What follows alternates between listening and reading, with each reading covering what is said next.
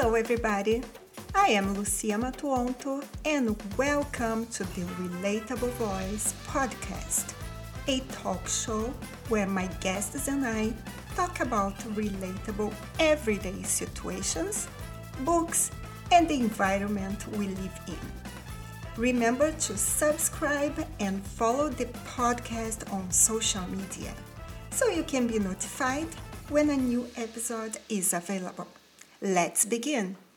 Hello, listeners. Welcome to the Relatable Voice podcast. On today's episode, we are heading to London to speak with Vanessa Potter. Vanessa is a self-experimenting author, producer, TEDx speaker, and wellness advocate. Her latest book is entitled Finding My Right Mind, One Woman's Experiment to Put Meditation to the Test. So, Vanessa, welcome to the RV. Thanks for having me on the show. Yes, of course. So, Vanessa, I've been to London twice, but only for a few days. In your opinion, what is the best thing about living in London? I've lived here a long time, and I think it has to be the mix of people. It's a very cosmopolitan city. And it's funny because people think cities aren't very friendly, but actually they are. And I live in an area called Crystal Palace, and it's super friendly here. And I love that. I know lots of people, and those people come from a vast array of backgrounds and stories. And so, yeah, it's the people that I love. Mm-hmm. Yeah, I just remember that I had a blast there. I just love London. So maybe I'll go back one day. And you worked as a television producer and even received an award. Then you had to stop your career suddenly. Can you tell us, Vanessa, what happened? Yeah, I was a very busy TV producer. I had two small children, so my life was like living on a motorway. I was rushing home from work to pick up the kids, and it was all a bit crazy. And I'd actually just gone freelance, and yeah, life did that thing. It threw a curveball at me. And in October 2012, I basically experienced a very, very rare autoimmune neurological illness that within 72 hours had left me blind and paralyzed, which was, it knocks your socks off. It stops you in your tracks. And it took a year for me to recover. And during that year, my whole life changed, not least because I had to recover. I had to regain my sight. That took about 10 months for that to happen. And I had to learn how to walk. I had to learn how to feed myself again. So there was a lot of change. And that took me on a whole new journey, which has, led to everything subsequently. That's incredible. So you woke up blind and paralyzed. And I believe it must be very traumatic, Vanessa.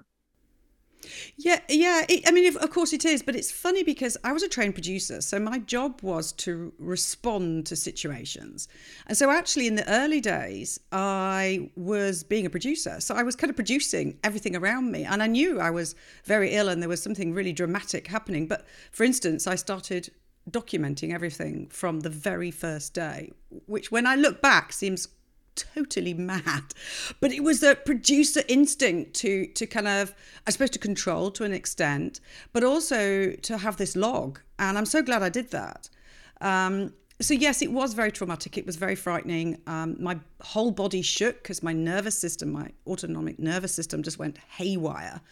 And the paralysis kind of was this slow creeping thing. It crept up my body, up my hands first and up my feet and then and up my legs. And that just left me bedridden. And the vision did a similar thing in that it kind of slowly faded. It took 72 hours, but every hour, every blink was washing away more vision. And that was an extraordinarily frightening thing. But you kind of go into a slight freeze state, a kind of shock, extended shock. And I was using a lot of breathing techniques. I'd had children not so long before. So I used a lot of slow yogic breathing, and that was really helpful. And I used some meditation, visualization skills, and I was trying to manage this situation. So I suppose even though it was very traumatic, I was doing mind management even from those early days, rooting through all the things I had, sitting dormant in my mind. Any kind of resilience tool that was there, I was grabbing and using. And you said that you became a human guinea pig for science. So how did it happen? Yeah, that is the only way to describe what I did. During that year of recovery, I became very, very curious.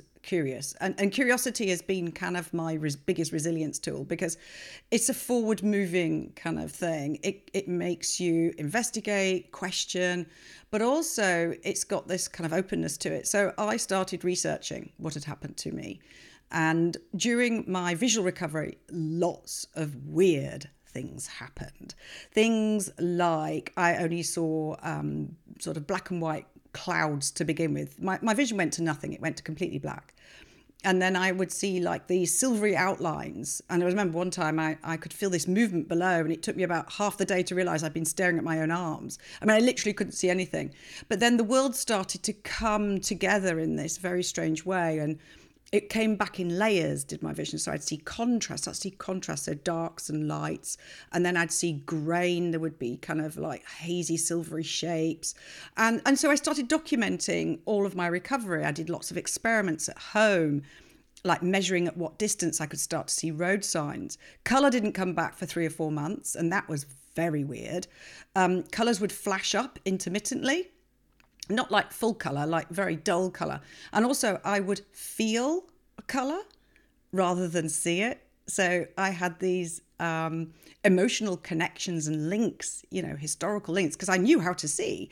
And my visual system was coming back online, but it was coming, a bit like a fuse connecting, and it was in sporadic bursts. And so suddenly I would see a little bit of like a muddy blue or a muddy red, and I would feel the colour rather than actually see it, and I was like, why is this? So I recorded a lot of data. I did an audio recording tapes, and I kept diaries, and I started to put together a neuroscience exhibition. I didn't call it that at the time. It was just lots of ideas. I was a creative. That's what I did. And I wanted to use film and all sorts of interactive, immersive medias to tell my story, because I just thought, this could be really interesting. Surely a scientist out there somewhere would be interested. And that was pretty much what I kind of said. Surely there is. And actually there was. I was, through a number of different people, put in contact with a neuroscientist called Dr. Tristan Beckenstein at Cambridge University. And by this time had devised a neuroscience exhibition that used EEG. And that's where you have little electrodes put on your scalp, and they can record your live brain frequencies. So this is it's a medical tool, but neuroscientists use it to see if someone has got any neurological conditions. It's very good for epilepsy, for example. And so they use it for a diagnostic tool. But it's also a really good way of seeing what state of mind you're in. And so I went to them, and I had this idea where I mentioned I use meditation and visualization. And I said, look, guys, I've got this story to tell. I think the stuff you can learn, the public could learn about their brains through my story. And I'd like to show people what I did. And actually, I visualized a beach. That was the whole premise of my idea. And this beach was this beautiful, serene, relaxing place. And it was part of the breathing techniques that I'd been using. And I have to say, I used this for the whole year that I was recovering. It wasn't just when I was, the acute stage. And it worked. It really calmed my body, and it calmed my mind, and it gave me something that I could do that was actively engaging with the recovery process. And I thought, rather than just talk about this, I said, could we put an EEG cap on me? Can you record my brain frequency? And can we show people that? And they kind of went, yeah. And so what happened from a very amusing conversation, because Tristan's a very creative neuroscientist, which is great. The long story short is we translated initially my brain waves into music and art. And we also translated the public's mindful brain waves into music and art. And it was an interactive, immersive exhibition called The Beach, launched at the Cambridge Science Festival. It was actually in 2015 in the end. And that was amazing. 120 people came and wore an EEG cap and tried to meditate a little bit. And we showed them what their brain looked like while they were actively trying to meditate. And we also showed them what their brain looked like when they were not meditating. You know, we took a baseline, like a shopping list, thinking just, oh, the argument I had with my husband this morning, just random mind wandering, basically.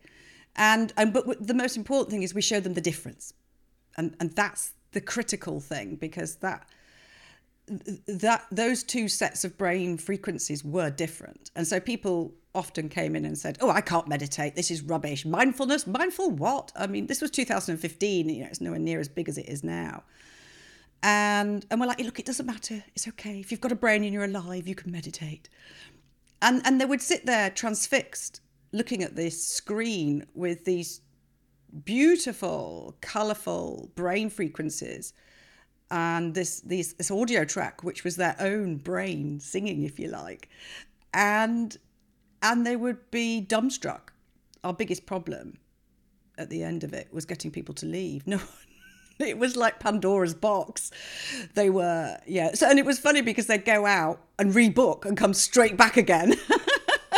So and the guinea pig part of it, I mean, yes, that's where it started with that project. But then I went on, at the end of that exhibition, I said, I've got another idea. How about I take this meditation thing further?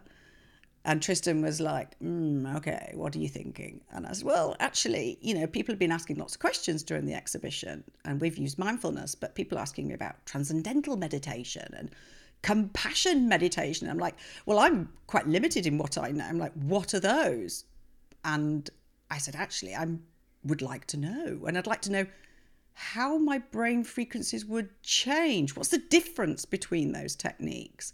And if there is a difference, could we see it in brain patterning?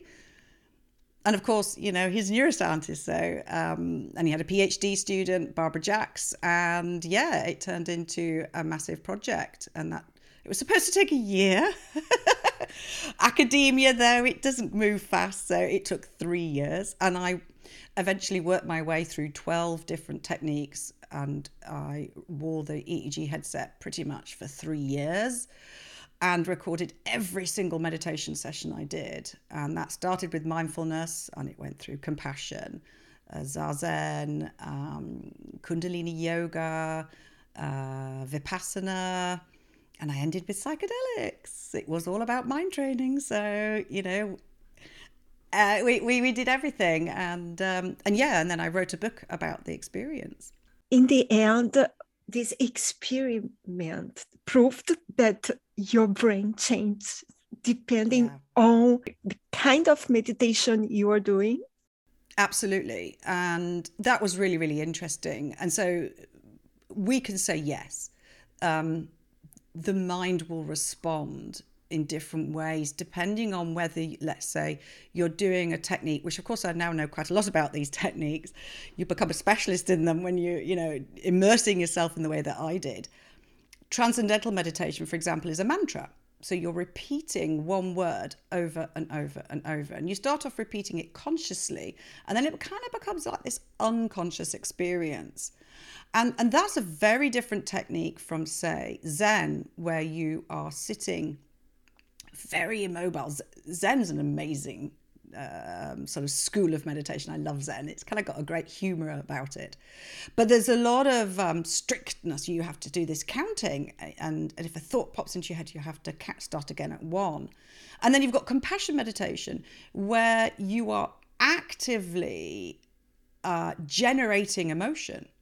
And that's quite hard. I actually thought compassion meditation, when I came to that, I was like, wishy-washy. I'm like, compassion what? Go around and love everyone? Oh my goodness. Well, that was possibly one of the most powerful techniques I have ever tried. And we also included things like hypnosis. So basically, if the scientists look at my brain data, and if I sat here and closed my eyes and put the EEG headset on, and we've done this, especially in the lab, if I close my eyes, if I'm wired up to the EEG and I do one of those techniques based on the brain patterning and the signatures that they've got, they could all pretty much identify which one I'm doing, which is quite cool. I would sit there in silence with my eyes closed, but my mind is doing significantly different things.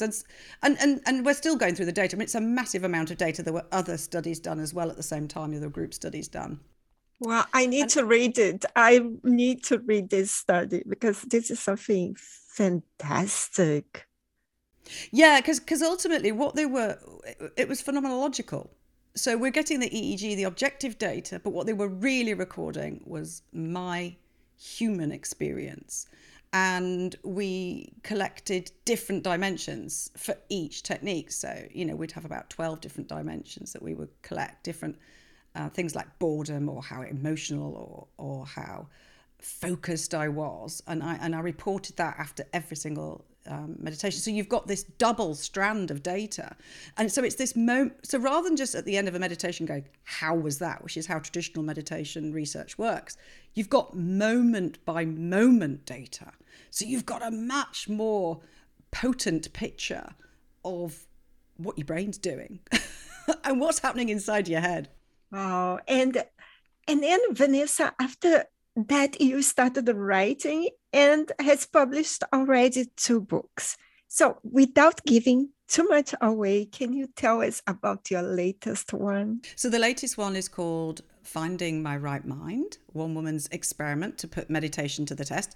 And it's pretty much what it says on the tin, but it's not a guidebook. So there's loads of amazing books on meditation out there. But what I find is that, people just go for mindfulness and then they're like, oh, it doesn't quite suit me. And the thing is, there's so many different ways you can develop self-awareness and get to know yourself and interact with the mind. And essentially meditation is mind management. So it's like anything, you wouldn't necessarily do a Zumba class.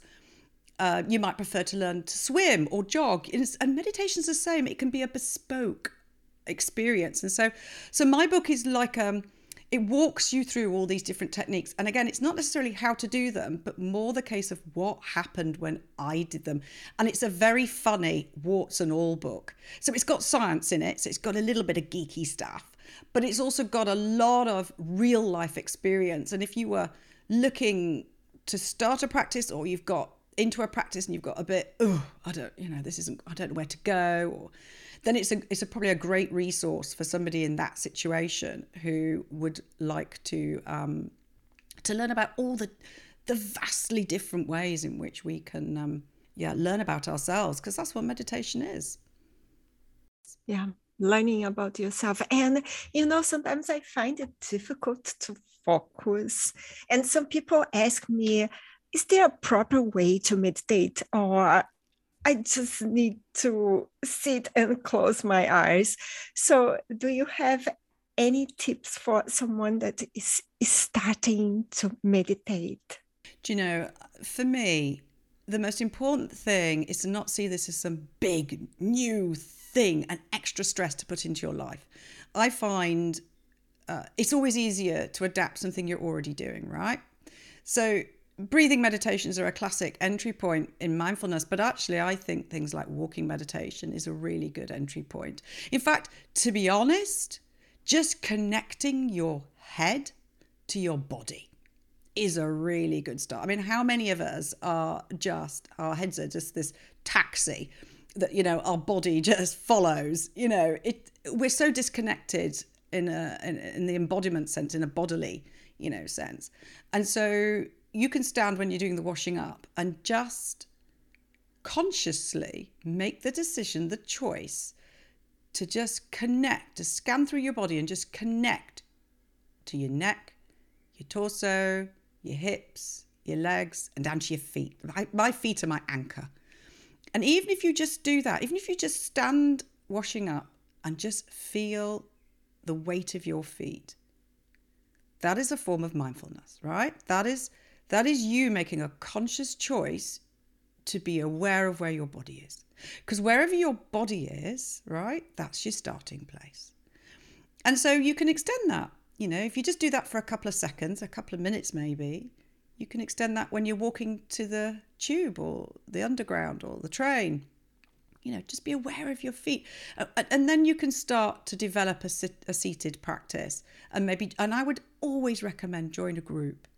Meditating alone is tough. It's hard work. I run a meditation group for women in London for exactly that reason. Isolate. We kind of do it all wrong in the West. We pluck out the bits that we want from, Eastern practices and go, right, I'll just plug myself into an app. But actually the reality is we need, in Buddhism, there's something called a Sangha, which is this community of people around you. And they advise on all aspects of your life. And it's this support network. And it's, it works. We don't do that here. So for me, start simple, start just by standing, start just by feeling your feet, maybe a bit of a walking meditation, take it from there, go slow. Thank you. Vanessa, do you want to leave a message to our listeners? I think my message would be, and it's often, I get asked obviously about the meditation journey I've been on. Most people, if I mention it, say, I can't meditate. This is the most common, and it's just stuck out there that people think they can't meditate. Well, if you're alive and you have a brain, you can meditate. And in fact, you'll have experienced moments of meditation already. So I think there's a lot of barriers that need to be taken away. And I'm running a project at the moment in London called Park Bathe, which is using forest bathing. And this is using mindful sensory exercises to connect us with nature and, again, with our body and our senses. And I think that's a very powerful thing. We need to stop complicating everything and making everything have to be perfect. Do some imperfect. Meditation is imperfect. You are imperfect. And that's brilliant. And that's exactly how we're meant to be. So I think we all just chill. Just go for a little bit of sensory awareness and just see where that goes. Love it. Love it. And Vanessa, where can we find you online? You can find me at vanessapotter.com. I'm on Instagram as Vanessa Potter Writes. That's with a WRITES. I'm on Twitter, and Park Bathe, the London project, which is based in Crystal Palace Park. And we offer free forest bathing for anybody in the London area. That's Park Bathe you'll find that on Instagram and Twitter as well. And Facebook. The book is called Finding My Right Mind, and that's published by Welbeck, and you can find that through any online bookstore. It's at Amazon or a local independent bookstore. But there's also an audio version as well. I know a lot of people listen to those these days. Wonderful. And Vanessa, I'm so glad that you recovered and you were doing so many good things. And I wish you can keep writing, keep meditating, and you are always welcome to the Relatable Voice podcast. Thank you very much for your participation. Oh, thanks for having me on. It's been a great ride. Yes, thank you. And it's not raining today in London. Actually, it did rain.